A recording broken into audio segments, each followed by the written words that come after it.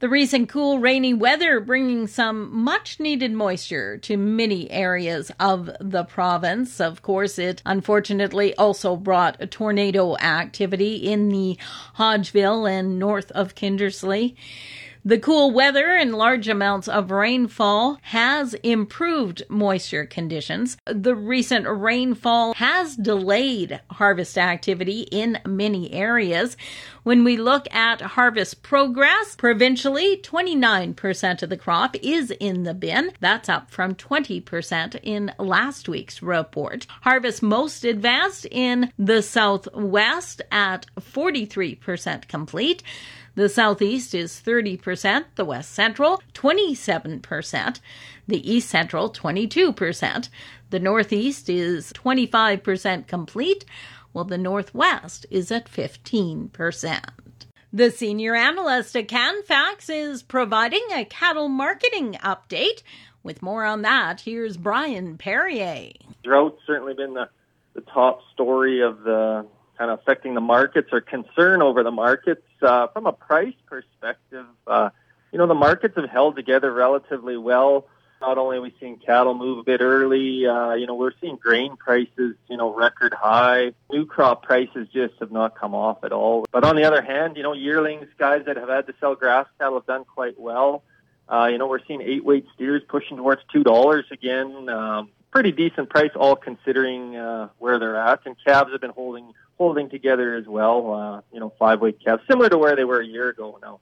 Saskatchewan's Ministry of Agriculture releasing its weekly cattle marketing report.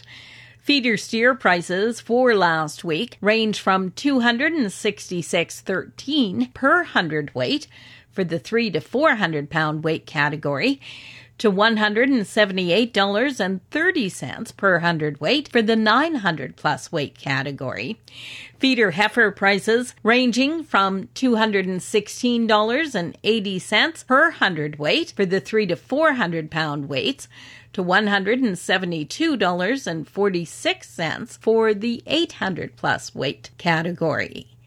Provincial cattle specialist Natasha Wilkie. The marketings are ramping up. There's some calves starting to come to the auction market, so that's going to put some pressure on prices. But we've also seen lots of support this past week, which is great. We finally saw some relief for the feed grain prices. They dropped a little bit. And then we also saw support from both the live and feeder cattle futures markets. They were up, as well as box beef prices were up. So those will provide some support for our cash prices. Canfax reported a total of 9,341 head of cattle sold in Saskatchewan last week. That's higher than the 8,814 head sold during the previous week. The Canadian Cattlemen's Association says Singapore has become the first country to remove any remaining BSE restrictions for Canadian beef now that the World Organization for Animal Health has recognized Canada as a BSE negligible risk country.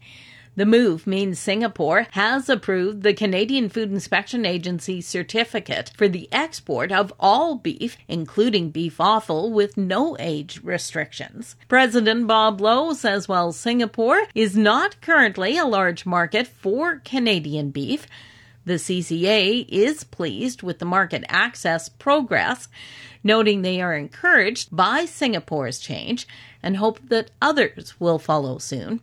He notes several key trading partners such as China, Taiwan, and South Korea have yet to approve acceptance of all Canadian beef. For Golden West, I'm Glendalee Allen Vossler.